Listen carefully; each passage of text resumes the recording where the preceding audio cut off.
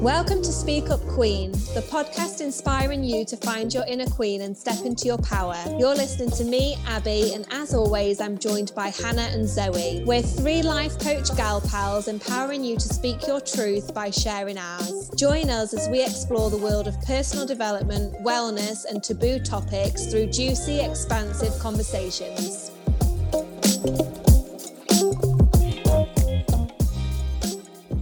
Because of the open and honest nature of this episode, I just want to give you a trigger warning in advance about the mention of suicidal thoughts. Hello, we are back. It's me, Abby, hosting today with Zoe and Hannah here. And this week, we're going to be exploring the taboo topic of mental health. We'll share our own personal experiences, what has been supportive and unsupportive for us as individuals, and also how we can be part of an opening up of the mental health conversation within our families and friendship circles and wider. So girls, why do you think that there is still such a taboo with mental health? Zoe, do you want to go first? Yeah, hi. I am so excited about this one. I think this is going to be such a good, juicy, informative episode. And I think it's something that's so needed, especially now as we're in lockdown again. And it's just been a tough year for everyone. So in terms of why there's a taboo, I think generally there's still quite a lack of understanding around mental health, what it is, how it's caused, and the help that's needed for people that may be finding things difficult or the struggles they're facing. And I still think there's a lot of stigma around mental health, that it means that someone needs to be admitted to an institution or drugged up just to function day to day. And that obviously makes us less likely to open up and say how we feel, because we have this fear of being judged as weird, or we're broken, or we're crazy. And I think as well, it's still seen as a weakness. For women, we have spent decades trying to prove that we're strong and just as capable as men. So if we then start to struggle, it can feel like we're failing, or we're letting, womankind down. And there's a really unhealthy mindset as well, that it's a normal part of life, and we should, life should be difficult. That's just the way things are. And why are we moaning? Because that's just what's expected out of life. And it almost becomes like a competition in workplaces or friendship groups as to who's having the worst day, who's had the least sleep, who's struggling with things the most. But it's more surface level, so it doesn't go any deeper. And then that combined with the expectation that life's generally shit just makes you feel like there's something wrong with you if you find things hard. You don't really feel like you can talk about it, because who are you to talk about those kind of things? So I think there's still a lot of misunderstanding around mental health and how much it can actually affect people. Totally. And what you said about it being normal, that's one of the most bizarre things that I noticed about when I look back from when I was in the workplace. Everyone was suffering in some way, but it was just normal. We didn't talk about it because it just seemed like you just put up with it and went on with your day. Hannah, what would you say for that one? Hiya. I completely agree with everything that Zoe just said. And I think it's really interesting when you look at how mental health is viewed in different parts of the world, which is something that I just was not aware of until recently. I think the Eastern world generally deals so much better with mental health. And I think maybe that could partly just be to do with spirituality. I think they are just so much more in tune with themselves and getting to know themselves, and kind of just taking the time over everything, really. Whereas in the Western world, we're just sort of rushing about, and it's kind of seen as a strength to be a go type person. And anyone, even some people that are into personal development and spirituality are kind of taking the piss out of a little bit. So I think, in the Western world, especially in the UK, we definitely have this keep calm and carry on mindset, where we just push stuff under the carpet. And of course, doing that can actually cause mental health problems in the first place. But I think there's a lot of shame put on mental health sufferers. So shame is a huge one. And I also think deep down, actually, a lot of us fear it. And I think that fear kind of stops us from talking about it. And like Zoe was saying, like films and stuff haven't helped with this, like where we kind of see like mental health sufferers constantly popping pills and people who just like aren't functioning. And yeah, I think people fear that if you suffer with mental health, then you are crazy. And, you know, the easier way to deal with that is to not deal with it or to like take the piss out of it. And of course, like the pill popping and the not being able to function is so real. But yeah, I think there is just this fear that if you have mental health issues, then you are literally mental. And that's definitely how I used to feel. Like I used to feel like I probably should be in like a mental home, because I didn't realize that it was normal. And I think taking mental health caused by grief, for example, like in certain parts of the Eastern world, like when someone dies, it's extremely normal for like all of the community to come together and literally like wail together on the streets. And like in the UK, 90% of people would probably see that as like being like so weird and taking the piss out of it, and also just being like scary. And I think, yeah, a lot of people are just scared to like actually deal with raw emotions. But I think it's like through that we can help to kind of undo the taboo. It definitely is all in the emotions, isn't it? And the way that we express those, I would say. What do you think the different taboos really are that surround this? I think that, yeah, that it's a weakness, that suffering with mental health is a weakness. It's just like a huge thing. And I think, yeah, like I said, in this Western society, we do favor more of like the masculine world. And we see people that kind of can just keep calm and carry on as being strong, and anyone that can't is like the opposite. And to me, like I'm the strongest person that I know because of everything that I've dealt with. And yeah, like there are certain things that maybe like I can't do that someone else could do, but they haven't been through what I've been through. Yeah, another taboo is just that like you're weird. And a big one actually is that you're attention seeking. I think a lot of people think that like it's attention seeking, and you know, this kind of isn't helped by people saying stuff like, you know, oh my god, I just had a massive panic attack about this thing, when actually like they didn't at all. And I think that maybe doesn't help. I don't know, I feel like anxiety has almost become a bit of like a hashtag. And it's a hard one, because it's great that people are talking about it a lot more. And of course, no matter what level of anxiety you have, it's all very, very valid.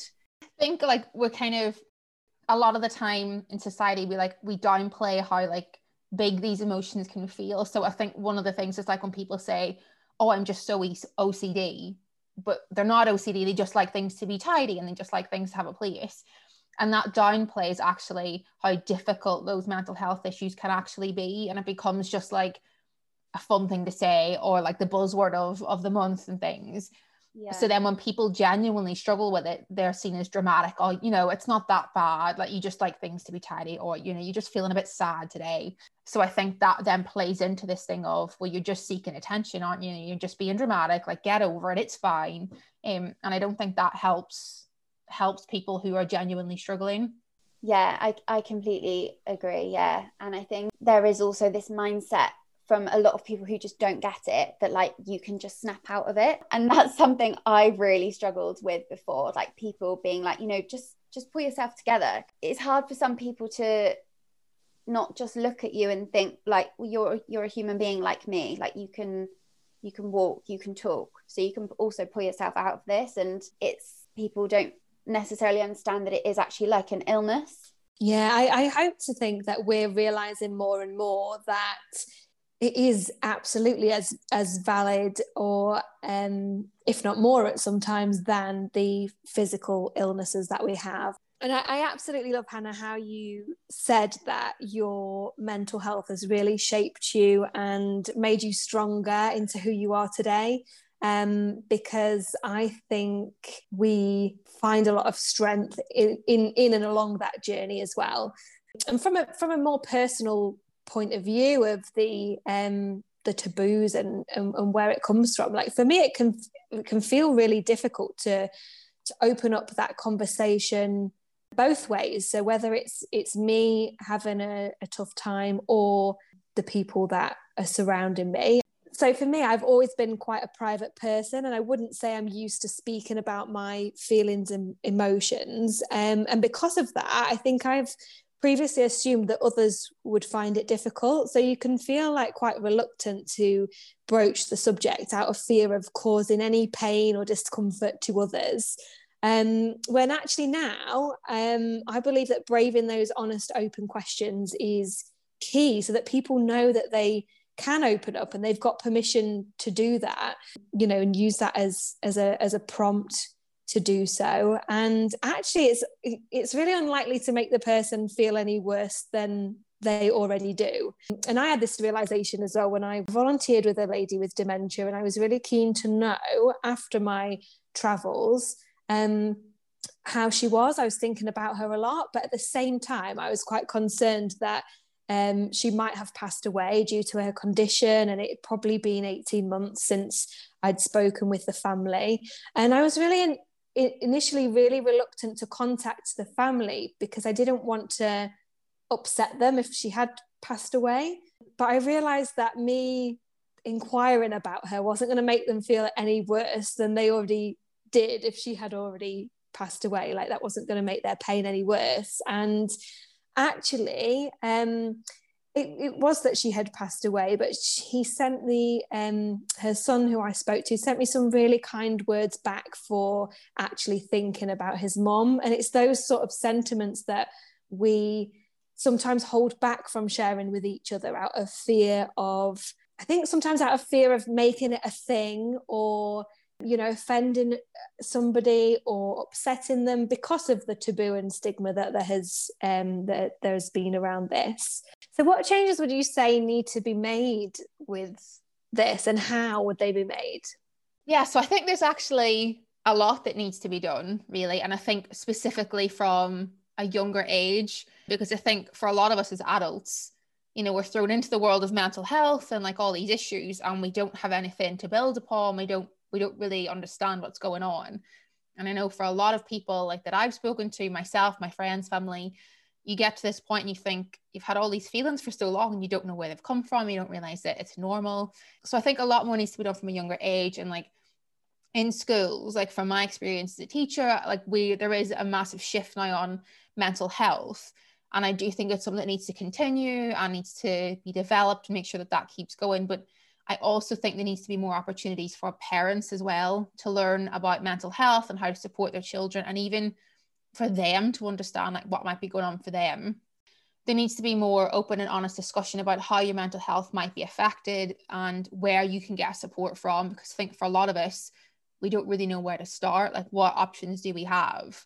And I think there needs to be more done on how to identify or support someone without pushing any misconceptions about mental health on them.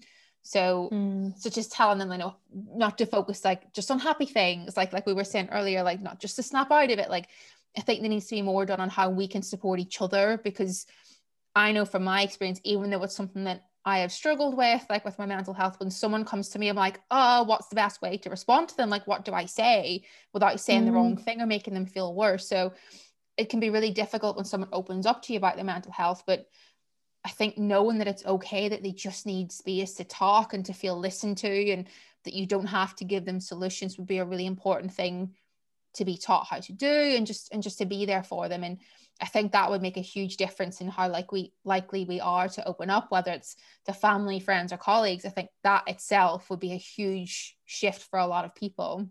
Yeah, definitely. What about you, Han? Yeah, I completely agree with Zoe. And I think like if anyone is listening who like maybe doesn't suffer with mental health themselves, but like knows someone that is and wants to know how to support them, I think like, yeah, it's kind of like just taking the pressure off. Like, you can't fix someone, but just being there and being open for those conversations and validating is so important. And I think it is hard for loved ones who are watching someone go through it, because all you want to do is like provide a fix for them. But yeah, in my experience, just having people there. I'm just so glad to hear that obviously now, like in schools, it is so different to when we were at school. And yeah, hopefully that just continues to like grow and develop. When I was at school, it wasn't spoken about at all. And my first panic attack was actually at school. And that probably didn't help because obviously, you know, school brings so much pressure anyway. And I think, like you were saying, for parents as well, like it would be good if there was like some kind of pre-teen course for parents, because I think there can be sort of underlying things in the lead up to your teens, like certain kind of conditioning or just like personality traits. And I think that you sort of can either go one way or the other. So I think sort of being aware of like signs and things leading up to that, leading up to the teens, where you can sort of go one way or the other, would be really helpful, because I think puberty is, it can kind of just be like the last trigger for people. Just education would undo so much fear and shame. And I think as well, like kids just being encouraged to be themselves from a young age rather than trying to like fit in a box set by society would help people so much. Like I think I said in our last episode that, you know, I think there can be like energetic blocks and fears that get stuck in your body, and they manifest as illness. You know, it can manifest as anxiety or as depression. So I think just trying to be conscious of like where you're trying to like fit yourself into a box, or where someone else is trying to fit you into a box that's actually like later down the line could cause you to kind of just like explode in a way. And I think therapy needs to be normalized even more. Like there's definitely still a taboo with that, and we are getting there. And I think things, obviously social media, like that can have its own issues with mental health, but actually there are so many accounts now that talk about mental health. And I think for teens it's really good that they can, and adults obviously, at least, you know, there are accounts and there are people out there that they can kind of seek out to know that they're not alone. I think what you said about them focusing on encouraging our children or the people around us, especially the youngsters, to be themselves from a young age. It's almost like starting like your self-development, spirituality journey, whatever you call it, like from young. I just think that would be so amazing, because I think a lot of people who do suffer with mental health, I don't know, I think for some people it can just be a manifestation of not feeling safe in their body.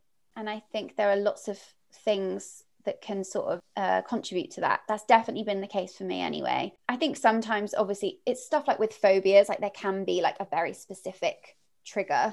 It's so complex, and everyone's just so different. Like no two people's story will be the same. Other changes, I think that in the workplace, like I think, you know, people should be allowed to take like mental health sick days. And I know I've heard that being something like spoken about before. And then, you know, I've also heard people say, oh yeah, but people would just take the piss with that. And it's like, I don't know, we just need to view it in a different way. Like I've definitely taken sick days before when it's been a mental health sick day, but I've just pretended that I've got a cold or something. I mean, that's something that I wouldn't do now, but I've definitely done it in the past. And it is because of that shame and just that lack of understanding. It's just so much easier to say, yeah, I've got like a cold or whatever. And I think just like in general, this whole mindset of like pull yourself together needs to be changed. And we spoke very recently about like toxic positivity and toxic gratitude.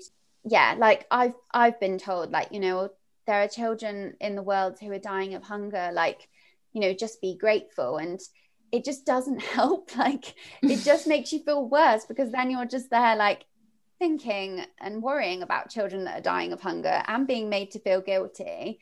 And it's just like, when your head isn't right, it doesn't matter that you've got food on the table and you've got a roof over your head. I mean, of course that does matter, but it doesn't, like snapping out of it just isn't a thing. Like it might be, you know, if you're just having like a bit of a moan and, you're just in a negative mindset. But that's very different to mental illness. Yeah, we need to know that the feelings that we've got are completely valid. Yeah, definitely. And I think like a lot of people still compare mental health to physical health, and I don't know, I feel like if you talk to a lot of people, like, and you ask them, which one do you think is most important, like I think most people have an opinion on it, and actually like we do need to just see them as being equal. Something that I've like really struggled hearing people talk about is the mindset that being suicidal is selfish, and it's just so not the case. It's just so wrong. Particularly like people who have suffered like really bad with physical illness just can't necessarily, this isn't everyone of course, but I think some people who suffer with physical illness just cannot get their head around the fact that someone who is healthy with their whole life ahead of them would take their life. But I think it's really important to remind people that like if you're actually at the point where you've reached suicide, then you've lost all hope. So like your physical health doesn't even matter. And I just think that more people should like try and put themselves in the shoes of those people, like what it must feel like to feel no hope, even despite having like your physical health and like a loving family. And then I just think we'd see so much more compassion for mental health sufferers. Like I think it's that compassion that we just need from everyone.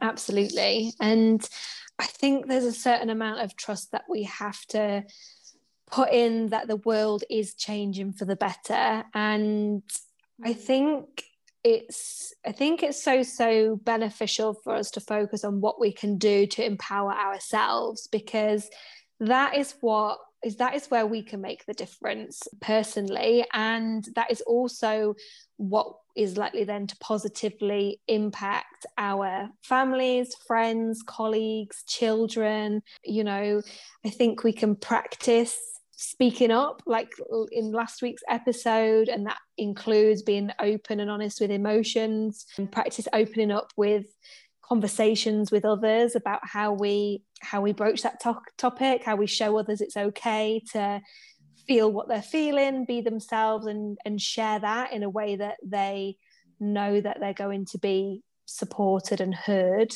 I also think that a focus on being proactively healthy rather than solely reactive has supported me. So what I mean by that is there's so many things that we can do now proactively for our health that can stop things in their tracks before getting to that stage of it manifesting the illness or manifesting the disease in your body. And that's something we'll share more and more on as these episodes continue. But look within and see what we can do at the moment to support ourselves and be that role model for our friends and family would be my response to that as well. So personal question, girls, but what has been your experiences of your own mental health? Hannah, if you want to share with us firstly.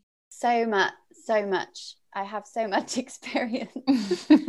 I would say I was always anxious, like right from a young age, but like at a very normal level. Like I would get anxious about like starting a new year at school and things like that, which I know not all kids suffer with, but it was definitely like there in some capacity from a young age. And then when at age 14, I think I said earlier that my first panic attack was at school. It just came like completely out of the blue. I was in an RE lesson and we were watching a video about euthanasia. I literally don't know why. Yeah, literally, like I wasn't really massively aware that I was being affected by this video. I found it quite interesting, but it must have really affected me because I was just watching it, and then all of a sudden it was like I just had this, I didn't know it was a panic attack. It was like a complete out of body experience. I felt like I was going mental. And I think like panic attacks are sort of described differently. Like I know some people like they get like a racing heart. They think they're having a heart attack and often like end up calling out an ambulance and stuff. For me, it was more like mental. Like I felt like I was going mental in my head. I had definitely had like the physical symptoms as well. And I suffered with panic disorder for like, you know, solidly. Like it was like I was in a constant panic attack for like 2 years. Like I really struggled to leave the house. I was like disassociating, where basically now I've learned that, so disassociation, it's a type of mental health that sort of, I think mostly tends to go along with like severe anxiety. And it's basically where your body does it as a way of protecting you. So it's like when your mind and your body reach the point of like complete panic and overwhelm, you disassociate. So, and that is definitely what happens to me with these severe panic attacks, where I feel like it's like my mind and my body aren't connected.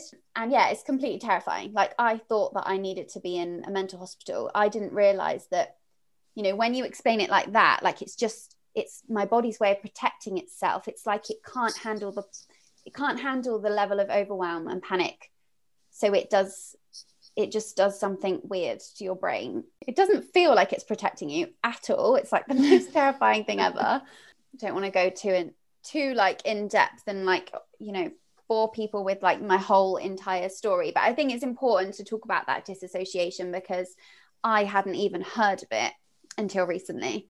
So yeah, pretty much right from that first panic attack, I did actually start having suicidal thoughts, because it was just so hard and I just wanted it to all end. And yeah, I think it's important to make the link between severe anxiety and suicidal thoughts, because we often only link depression and suicide. But yeah, it does make sense that feeling terrified and or really depressed could lead to those thoughts. So I just wanted to address that because I always felt really alone. I hadn't ever heard of the link before. And it's weird really, because it's only sort of like over the last few years when I look back at that first experience of the panic disorder, when I was watching this video about euthanasia, where this woman was sort of like suffering so much. It was with a physical illness that she didn't want to be here anymore, but she was trying to get euthanasia and they were refusing to give it to her. And so it's kind of like she was sort of trapped between life and death. Like her life, her existence was shit, but she couldn't end it. And that is honestly how I felt for a lot of years of my life. It was like I was stuck between life and death. It was like I was this woman in the video. So yeah, that's like really, really strange, like, you know, trying to look back and piece it all together. So yeah, that's kind of just my first experience. It's you know, mental, and you know, I'm so much better now, but I do still suffer with anxiety, and you know, the fear of this panic and going back to that place is within me. And you know, it still can be very very debilitating. You know, like the physical symptoms of anxiety, I think, need to be normalized as well. Like I've been known to like faint at a wedding and just like chronic diarrhea for like weeks, and I wasn't able to go on my friend's hen do, just things like that. Yeah, I think the physical symptoms like massively need to be normalized. And yeah, as well, like I definitely experienced, I would say, a very low level of depression as a result of my anxiety. It often comes just for like a few days after I have if I was to have like a blip. I wanted to explain kind of, yeah, some of like the really personal stuff that I've been through, because I felt so alone. Like I said, I didn't resonate with like what I would hear about normal panic attacks. And obviously, like I said, the disassociation is something that I hadn't come across before. So if anyone listening has like experienced any of that, then you're not alone. So where I'm at with my journey now, I've actually just going down the medication route. Yeah, that's just something that I want to explore. And I think like we've discussed before, Zoe. It's kind of with the idea that, you know, if you like, your nervous system can just get used to relaxing a little bit more and your brain can kind of switch off, you're then actually giving yourself like a fighting chance of like working through all of the other things and maybe like more of a long-term solution. Although obviously saying that, people are on medication for their whole lives, and yeah, there's absolutely no shame in that. So yeah, it's too soon to kind of tell like how, you know, what this journey is going to be like for me, but I'm feeling really positive about it, and I'm also still having psychotherapy alongside it. Thank you so much for sharing so openly and honestly. And it's funny because we talk a lot about how everyone's experiences are valid, and yet it still feels, for me now to speak about my experiences of, and I'm going to use like air quotes, like just stress, it feels like, oh, maybe my story isn't valid of being told, and we can get into this like comparison, but actually everybody needs to hear all of our stories, and that's the power in sharing what we're sharing and getting out there so that we reach the people who resonate with every little bit of each of our individual stories. And we hope to obviously open up this conversation more and more and continue conversations with our listeners as well. So for me, the feeling that has had the biggest impact on my own mental health, looking back, is stress. And I could only really see that upon reflection and taking a step back, how unnatural it was to feel stressed as much as I did previously in life, in my previous job, and how I was really aware that I would often, I knew that when I came home from work, I would often say, I know I come home from work either buzzing or stressed, but it's only actually when I spoke that out loud to my partner Ryan one day, and I asked him which he thought I was more, and he, without hesitation, said definitely stressed more often. Then that was the turning point where I realized that I needed to change that.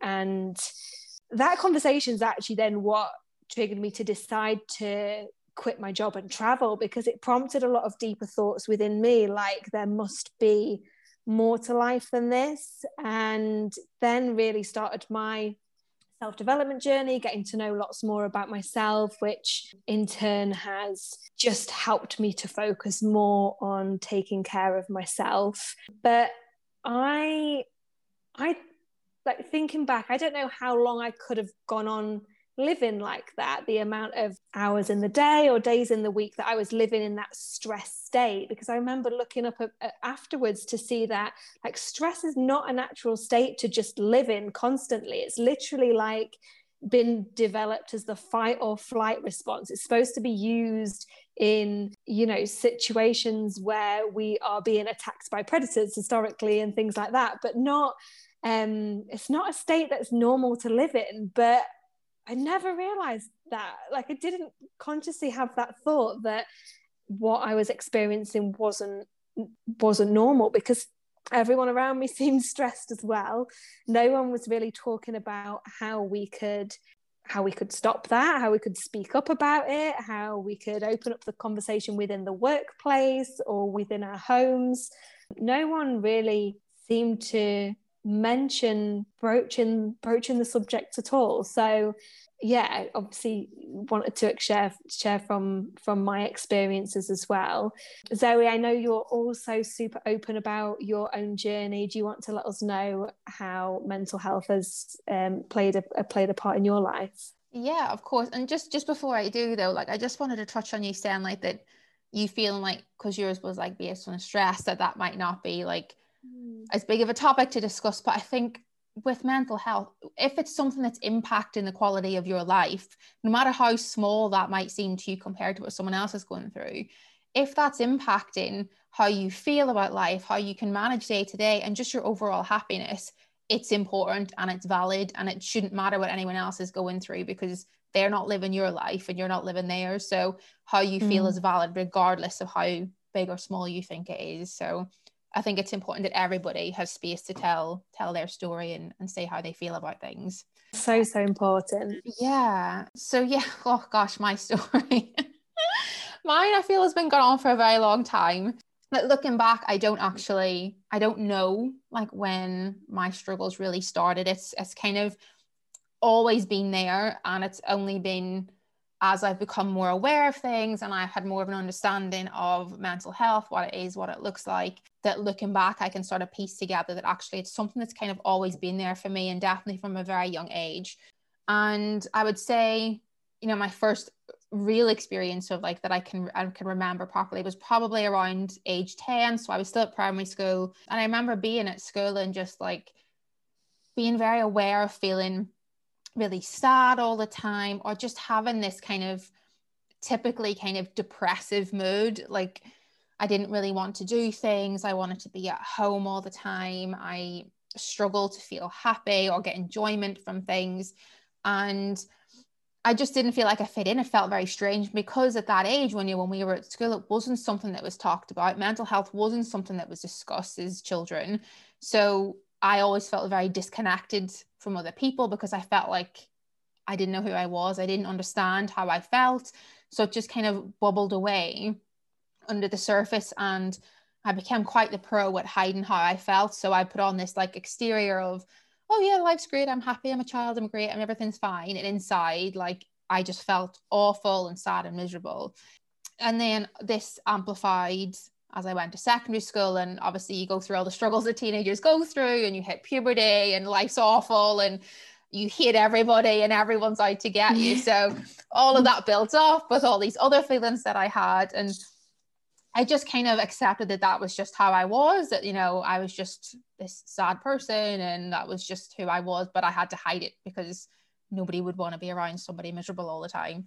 And then it wasn't until I went to uni and we were told about like the counselling service that the university offered, and I started to think, oh, maybe this is something that might help me. You know, I started to kind of recognize things that they were talking about in myself. And I remember talking to it about with my partner, because we were together at the time, and saying, oh, I think I might need this. But because I'd hidden it so well, he was like, oh, are you sure? Like, I don't think you're at that stage. And that kind of, I was like, oh, maybe I'm not there. Maybe I'm overreacting to things. Maybe I'm being dramatic, like we talked about earlier. Like, is it as bad as I think? And, you know, I was so miserable, but on the surface, I was this happy, chilled person. And I was becoming more and more aware of the disconnect. And I ended up, I didn't go for help with my uni because I just kind of convinced myself that I didn't need it. And I was also very, very afraid that people would think less of me, or that they might start to pity me or look at me differently. And I didn't want that. I didn't want people to think I was any less capable than I was. And then I think it was probably another 2 years before I actually reached out for help, before I felt comfortable to like say, actually, this is really impacting me. I can't carry on like this. I'm really unhappy. And I went to my GP, who was the loveliest person. I was really, really lucky that he really listened to me and took my feelings on board. So from there, I was given a diagnosis of quite severe depression, and I was started on medication and then referred to counselling. And that was a bit of a roller coaster since then. So I've tried like lots of different therapies. Some things didn't go very well. I didn't get like the right reaction from people. I was made to feel, you know, like there was something wrong with me or I was doing it wrong. But I've tried lots of different things, and I feel like I finally got to a place now where I know what works for me, and I can recognize when I need that support. And I think, you know, a lot of the time we can try and find a trigger, or, you know, what's the cause for this? Like what traumatic experience have I had? And I think a lot of people do have that. But I think for me and for some other people it is just a part of us. And I think looking back, I can see that now, that this is just the way my brain is, that, you know, then that's why I'm quite happy with taking medication, because I think for me, there is something in my brain that just isn't formed properly, or, you know, I'm missing a certain like my serotonin levels just aren't right, and they're not, you know, working the way they normally would for other people. And for me, that is what my cause is. There isn't a specific defining moment or traumatic experience or trigger. It is just a part of me. And I think accepting that and realizing that this is just something I have to work with has been a massive help for me in my journey, because I'm not constantly seeking to find the answer. I kind of feel like I've got there, and I know now that when I am struggling, there are things that I need to look for. So that's kind of where I've been. It's an ongoing process. It's something that I think is important to realize, that with mental health, it's not just a quick fix and done. It's something that you will continually work on as you face different things in your life. And at different parts in your life, it will be easier, and other times it will be harder, but it's an ongoing process. Absolutely. Thank you so much as well for taking us through your individual journey. I really want to touch on as well now what has been the most supportive and also unsupportive things that we have all tried personally. So for me personally, my whole self-development journey since 2018 has been all about getting to know myself, what I need to take care of myself, and what I want from life. And that for me has kept things like my emotional well-being at the forefront. And often it's involved digging quite deep into that as somebody who wasn't used to speaking up a lot about emotions, and working on things like being able to label what I'm feeling more specifically, and learning how to process and deal with emotions. Because I would always say that I'm such a positive thinker, and previously I would automatically try and turn any negative feelings back positive. But now I think I can see that, like, learning to actually allow and acknowledge any what are seen as negative emotions in order to be able to move through them in a really healthy way is what is going to be most supportive of me. And also supportive, like, it's anything for me that helps me to get a bit of an outsider perspective on things that I have found really helpful. So actually stepping outside of the workplace, for example, or being outside of the situation to view it more objectively. And this might have happened for people during lockdown as well, because it happened for me more once I was traveling and I was out of my job and able to see actually what my mental health was there and how that wasn't the norm, much more than I could when I was rushing about stressed day to day. So I am much more intentional now when it comes to investing my time, my money and my energy and support in all different kinds of health and self-care support. In all honesty, my sort of strategy for that is whatever I feel most supportive of me at the time. And I choose that quite intuitively. So it might be that I try some Reiki healing, or it might be that I'm working with a life coach at that time, because that is absolutely, for me, one of the most powerful ways that you can get reflected back to you what you are feeling. It might be that I'm looking at the vitamins as part of my diet, or meditation is a huge one for me as well. Or even just, and something that I'm still doing almost daily at the moment, is just writing out a morning brainstorm of everything that's in my head. So I can literally just see all my thoughts on paper, not judge them, but just become aware of what's going on in my head. Because sometimes I surprise myself, and actually by doing that, it gets the worries out of my mind much more than me trying to think about or analyze what's happening with me. I let that flow out onto paper, and it sort of allows me to get that perspective that way. What about you, Hannah? What would you say in terms of like supportive or unsupportive practices or experiences that you've had? I just want to say, before I talk about me, I think like I really admire all of your commitment to your like personal development and your self-care and stuff. And I think like just touching quickly on what you said earlier about like that feeling of like the stress not being valid as like, yeah, as like a mental health issue. I think like it's just really important to point out that actually, like, if you're like Abby and maybe you have like a slightly lower level like mental health issue, being able to do all of those things that she just said at this early stage, that could be the difference between like you suffering more so. Thank you. I appreciate you saying that. I agree. I think it's really, really valid. Yeah. So for me, I am still figuring it all out, to be honest. I think like Zoe, like you said about going through the NHS. So I think when I was 14, I might be wrong, but I don't think that talking therapy, which is something they offer through the NHS, was a thing. I think it might have just been medication. And I think, you know, they are like reluctant to give medication to anyone under 18 or 16 or whatever. And I think also at the time, obviously, like I wasn't an adult, I couldn't like necessarily, you know, make my own decision. And my mum also, I don't think she didn't like want to just put a plaster over it, which I completely understand and respect. So yeah, I think like looking back, I could have done with like a couple of years of being like sedated just to get me through the hard times. But also I think I actually would have been too scared of meds, because like some of the side effects can be like voices in your head and like suicidal thoughts and things, like when you read the packaging. And my therapist and I were actually like laughing about this fairly recently, the fact that like it's ironic that someone with anxiety would be anxious about taking an anti-anxiety tablet, but I feel like that just really sums up anxiety, and like particularly like health anxiety, which is definitely something that I have. So yeah, I just want to like share that, because I think that has been a massive thing for me, and it probably does sound ridiculous to some people that an anxious person could be anxious about taking an anti-anxiety drug, but it's very much a thing. But yeah, I think that like time has just been a huge one for me. Just gradual getting like better with age and just learning about myself.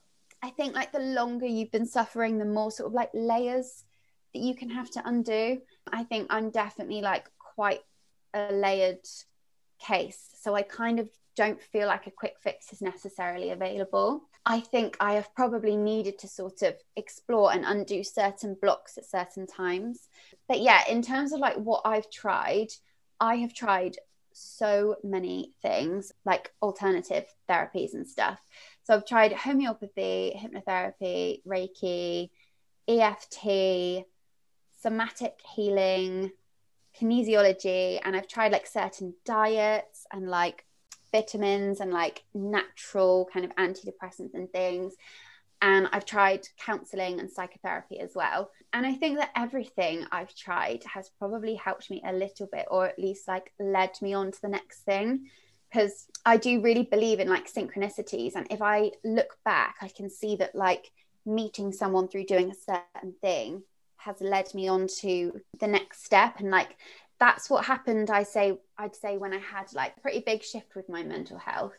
I won't go into all of like the synchronicities leading up to it, but I basically saw this CBT therapist. Oh yeah, CBT, something else I've tried, something else to add to the list. Yeah, and I basically had like 3 sessions with her, and she was like, look, like I can't help you, like you're too like far gone, whatever. And I was like, oh my God. But yeah, I mean, that was horrendous. That was such a shock. But it gave me this like massive wake up call. Like she was like, you really need to look deep inside yourself and like find out what you want and everything. And I was thinking like, just want to not be anxious. Like that's what I'm seeing you for. Like it really pissed me off at the time. But anyway, that is when I found spirituality. And then like since finding spirituality, it led me to coaching. And I think like, and obviously like more personal development. Like I have been into personal development for a few years, but it just kind of heightened everything. And I think like that getting to know myself and that self-acceptance, like you were saying, Zoe, about like actually maybe part of me actually was kind of anxious. Like I was talking to my mum about this, and she said that like from the moment I came out the womb, I was like so alert, like looking around at everything, like I couldn't sit still. And like when she tried to hold me, I was just like straight like a board, like I just wouldn't like relax into her arms and all of this stuff.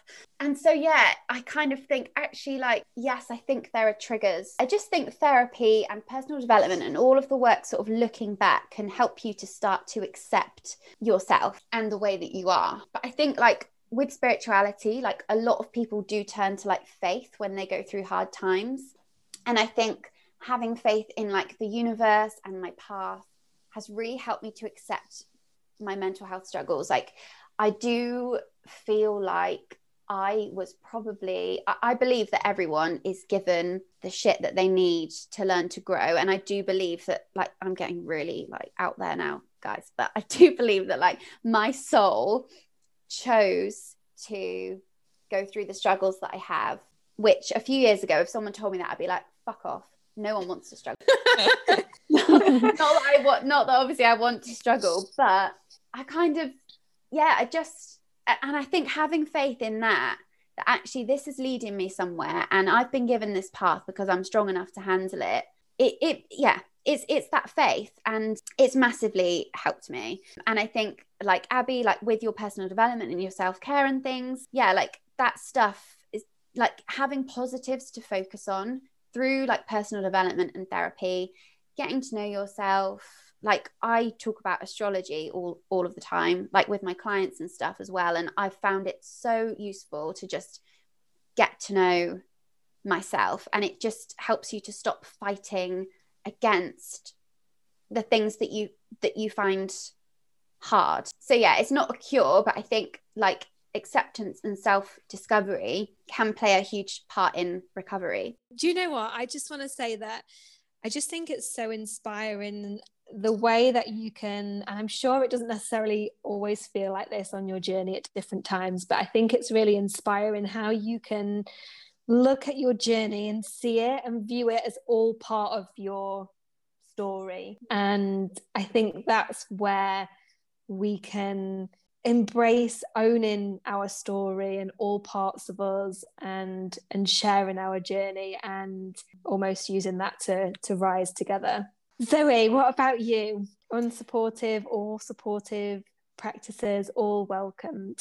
I think quite like Hannah, it's been kind of a bit of trying a bit of everything, because like I said, it's been like a bit of a roller coaster, and I tried lots of different approaches to try and find what worked best for me, and there've been a lot of things that just weren't right for me, and it took a really long time for me to realize that I needed to find my own way to handle things, and that just because one approach worked for someone else didn't mean it was going to be right for me.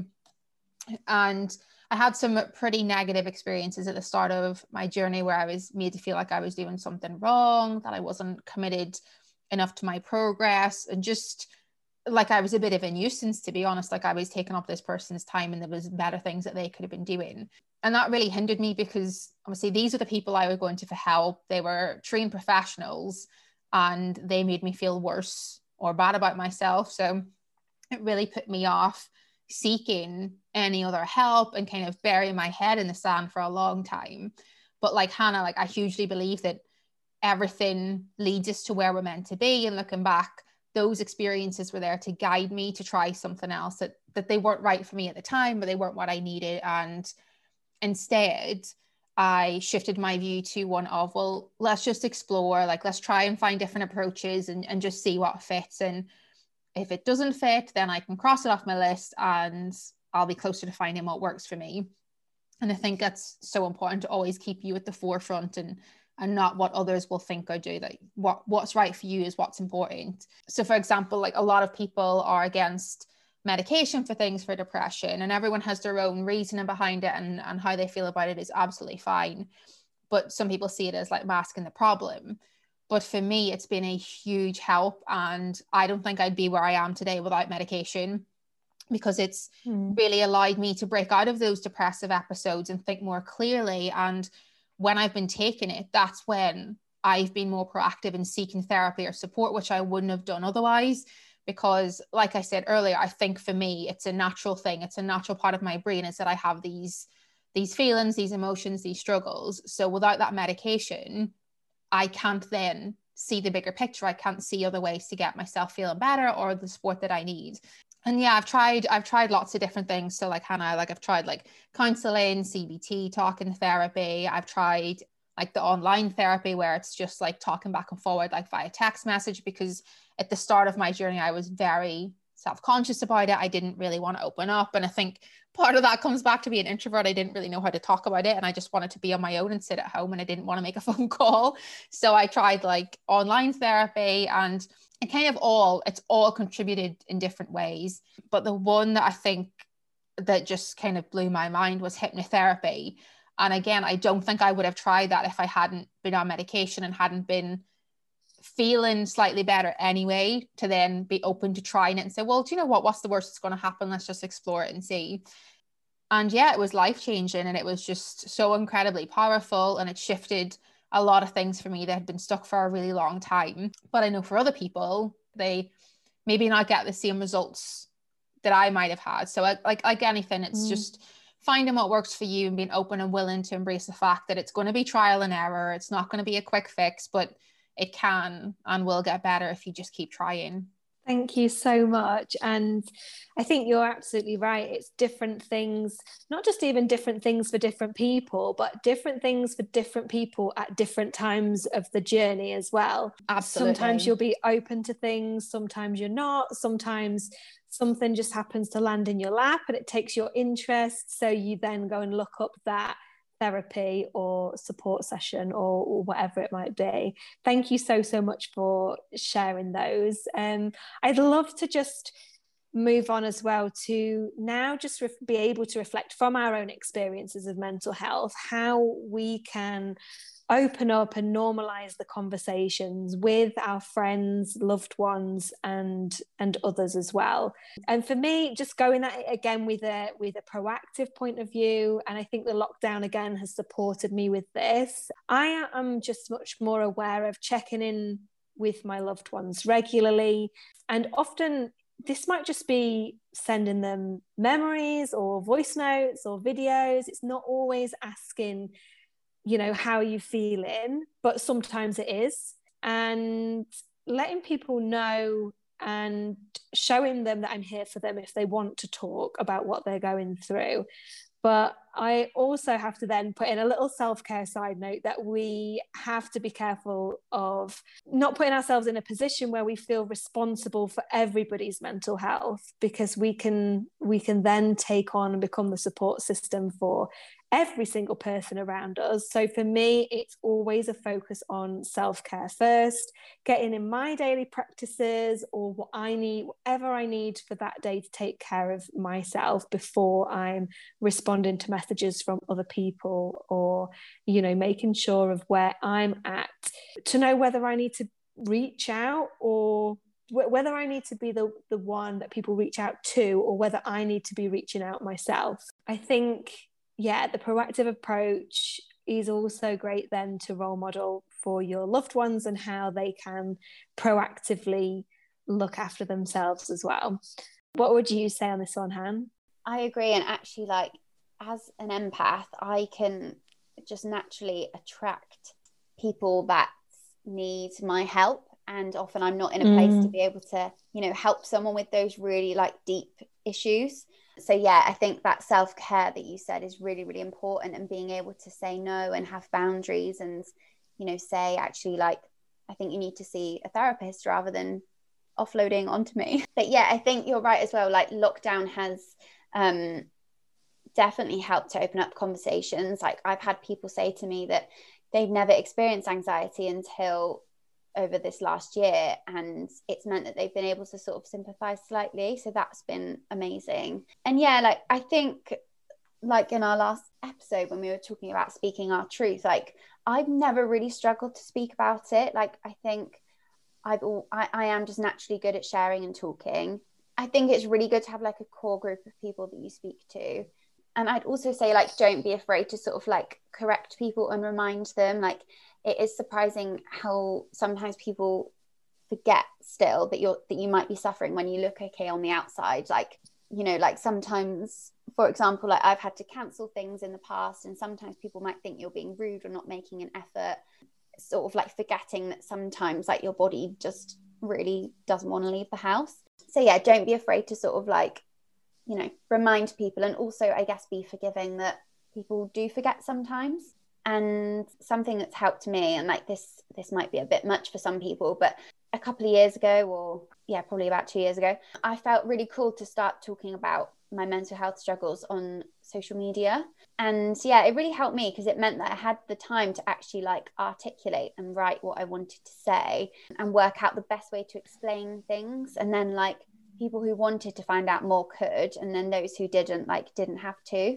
So I guess if that's something that you feel could help you, then definitely give that a go. I think there will always be some people who just aren't interested and just don't care about something unless it affects them. And I think we do really need to learn to accept this, and that's something I've definitely struggled with in the past, but now I am just so much more accepting of the fact that we're all different. Some people will always just have the like just pull yourself together mindset, but yeah, it's more important to just like save your energy and just not worry about those people. And I think as well, like it is actually helpful to like have certain people in your life where you can just switch off to all of that stuff and, you know, like just have a laugh with people, and like they might not necessarily like be someone you want to open up to about deep stuff, but actually like that's okay. I love those insights, thank you. What about you, Zoe? I think it can be really, really hard to start the conversation if you are feeling a certain way. But something that's worked for me that I find really helpful is to ask the other person first, like, how are you doing? How are things? And then I felt more comfortable to speak about how I was feeling rather than just jumping straight in and saying, I'm really struggling with this. And finding ways to lead into that and just like knowing that it's okay to be honest. So like recently I was really struggling with how I was feeling and my mood was really low. And my friend had asked, like, I'd asked her how she was, and then she asked me, and I was like, oh yeah, I'm fine. And then afterwards was like, do you know what, actually that wasn't an honest answer. I'm not fine. I'm really struggling. And that was enough to start the conversation. So I didn't have to, you know, specifically say what I was struggling with or what I was finding hard, but just saying, yeah, I'm just finding life a bit difficult at the minute. And then we were able to have that conversation. And like Hannah said, I think some people won't give you the response you want or make you feel good about what you share. And it's really important to remember that's not a reflection of you. Like that's nothing to do with you. That's just how they're responding to it. And, you know, as we've discussed, a lot of people struggle with how to respond to mental health and therefore won't know how to support you. So I think it's really important to be selective with who you open up to initially and try to protect yourself from that. So if you're already feeling fragile, then those kind of responses aren't going to make you feel any better and they're not going to help you. So I would pick maybe one or two people you really trust and speak to them when you know you both have time for the conversation. So not when you're just about to leave for work or if they're doing something that's going to distract them. You know, do yourself a favor, help yourself out and pick the moment to talk about it where you're going to feel supported with somebody that's going to be able to give you that time. And that can really help that conversation and help you open up more. Thank you so much. So we just want to end, as always, with some tips. Obviously, today it's going to be how you can support your mental health and advice for speaking out and, you know, where we can get support from. Zoe, do you want to start us off with that one? Yeah, I think the first thing to do is to get really honest with yourself. So you won't be able to talk to anyone openly or get the right support if you're not honest with yourself, if you don't know what it is that you're really dealing with or have an idea of what you're dealing with. So give yourself permission to prioritize yourself and spend time working on you, and don't push it to the back of your mind. Like let those thoughts come through so that you can get clear, start to get an idea of what's going on for you. As well, if you have a bad experience of talking to someone or opening up to someone, whether it's a friend or a professional, don't let that deter you from seeking further help, because you have every right, if something isn't working for you, to explore something else. And likewise, if the person you are talking to isn't giving you the support, it's okay to move on and find someone else to help you with that. You know, I've had so many sessions with therapists over the years, and at the beginning I stuck with them like out of like British politeness. Oh no, it's okay. I don't want to hurt their feelings. I'll just keep going to them, even though it wasn't a good fit for me and I couldn't open up to them, or just, you know, it just wasn't right. The chemistry wasn't there. So if it isn't working for you, try something else. Like don't feel you have to stick with it. And someone that I really admire, I don't follow an awful lot of like accounts that talk about mental health simply because I don't feel like it helps me. It's not something that, you know, that I benefit from. But someone I do really admire is Matt Haig, who is a mental health advocate. He does lots of writing. He's amazing. And he just speaks so beautifully about mental health and normalizes a lot of the struggles that we go through. He's just someone I relate to. So he's a really good person to follow, and his books are so incredible. And his book at the minute that I'm reading, The Midnight Library, kind of touches a bit like on what you were saying earlier, Hannah, like feeling that you're kind of stuck between like life and death, like that kind of in between where you don't really know what's going on. So that's a really good book if anybody's feeling that way. Oh, that's really interesting. I read his book a few years ago, Reasons to Stay Alive, and yeah, I really resonated with that. So I feel like I need to read that one you just mentioned. For me, I think it's really helpful to get your coping strategies together so that you can just like cope with something in the moment. Like it's not like a long-term fix, but like I know for me, like maybe there's certain music or like a certain TV program or something.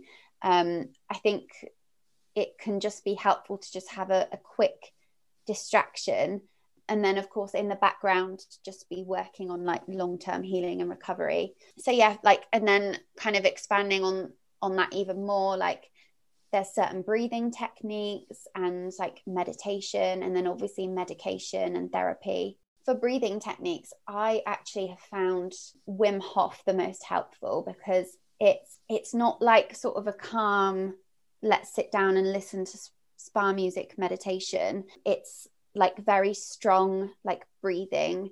And I think hearing his voice as well, like talk you through it, it kind of, for me, if I'm feeling particularly anxious, I find that much more helpful than a more sort of like floaty meditation, because it's, when you're feeling anxious, you really need that sort of like quick, like going to take control of this, like you need like the strong breathing. So yeah, that's just a little tip. Yeah, and just like try and get clear on your triggers. Like for example, like if you get anxious in social situations, or like you really care what people think about you, then like, you know, there's always books on like different types of things. And yeah, like Zoe said, like follow accounts that help you so that you know that you're not alone. I find that sometimes, like if I'm in like a really good place with my anxiety, I don't want to look at any anxiety accounts, because I just don't want to like be reminded that it's a thing. And then sometimes, like if I'm feeling really anxious, then I still don't want to look at anxiety accounts, because you're kind of then just looking for like the coping strategies and things. But I think it can be really helpful if you're just feeling a bit crap and alone with it. So I follow The Anxiety Healer. Brill. I think one of the tips that has challenged and supported me at the same time is to challenge myself to answer the question, how are you, as honestly and openly as I can. And that's whether it feels like a typically positive response or a typically negative response, because we can at the same time try and like dull down what we're feeling to try and support others in some way. So it's the honesty around that for me. And actually the amount of times that I've gone with I'm good, thanks, and then changed it to think, actually, let's just think about the last week or the last few days or the last few hours. Maybe there's been a few up and downs in there. Maybe I'll share a couple of those, because perhaps the person that I'm speaking to may relate or may just have some words of support or wisdom for me. And sometimes actually using that prompt as a time to check in with myself. So it's actually also really healthy to set up in some way a regular check-in with yourself and your emotions, whether that be literally a phone reminder as often as you feel would be supportive for you, or, you know, a weekly thing. Schedule that me time like you would any other appointment with, you know, seeing friends or anything, into the diary, and commit to it like it's that as well. And I think being brave enough to broach the subject with your loved ones is so worth it, because I've just found, even just by opening up a little bit and asking those questions, and probably sort of like clenching my teeth together as I've done it, like, oh gosh, are they going to feel bad for how they're feeling now, or are they going to react to this in the wrong way? Actually, you know, I have had minimal, if any, negative reactions to asking people how they are, offering support, and, you know, showing them that I'm there for them in that way. So thank you so much, ladies, for going through this today, for opening up. And this just feels like such a powerful episode. I hope that, like, listening in, you can carry on the conversations with us. If this has resonated with you, we are going to add some resources in this podcast description, but I would also recommend, like, as you've heard from our journeys and all the different things that we have tried at different times in our journeys, I'd also recommend that you do your own research and try to search for what you feel you need support with specifically, and then explore the options yourself and how that feels for you. See what you're drawn towards, because there is so much support out there. It's worth just running that through and seeing what feels supportive for you. So thank you so, so much for listening today, and we will speak to you on the next episode. This has been Speak Up Queen. Make sure to subscribe so you never miss an episode, and we'd love it if you would leave us a review. Find and follow us on Instagram to carry on the conversation. You can find me at abby.fish, Hannah at hannah.allsop.coach, and Zoe at she.is.coaching. Thanks for listening, and chat to you soon.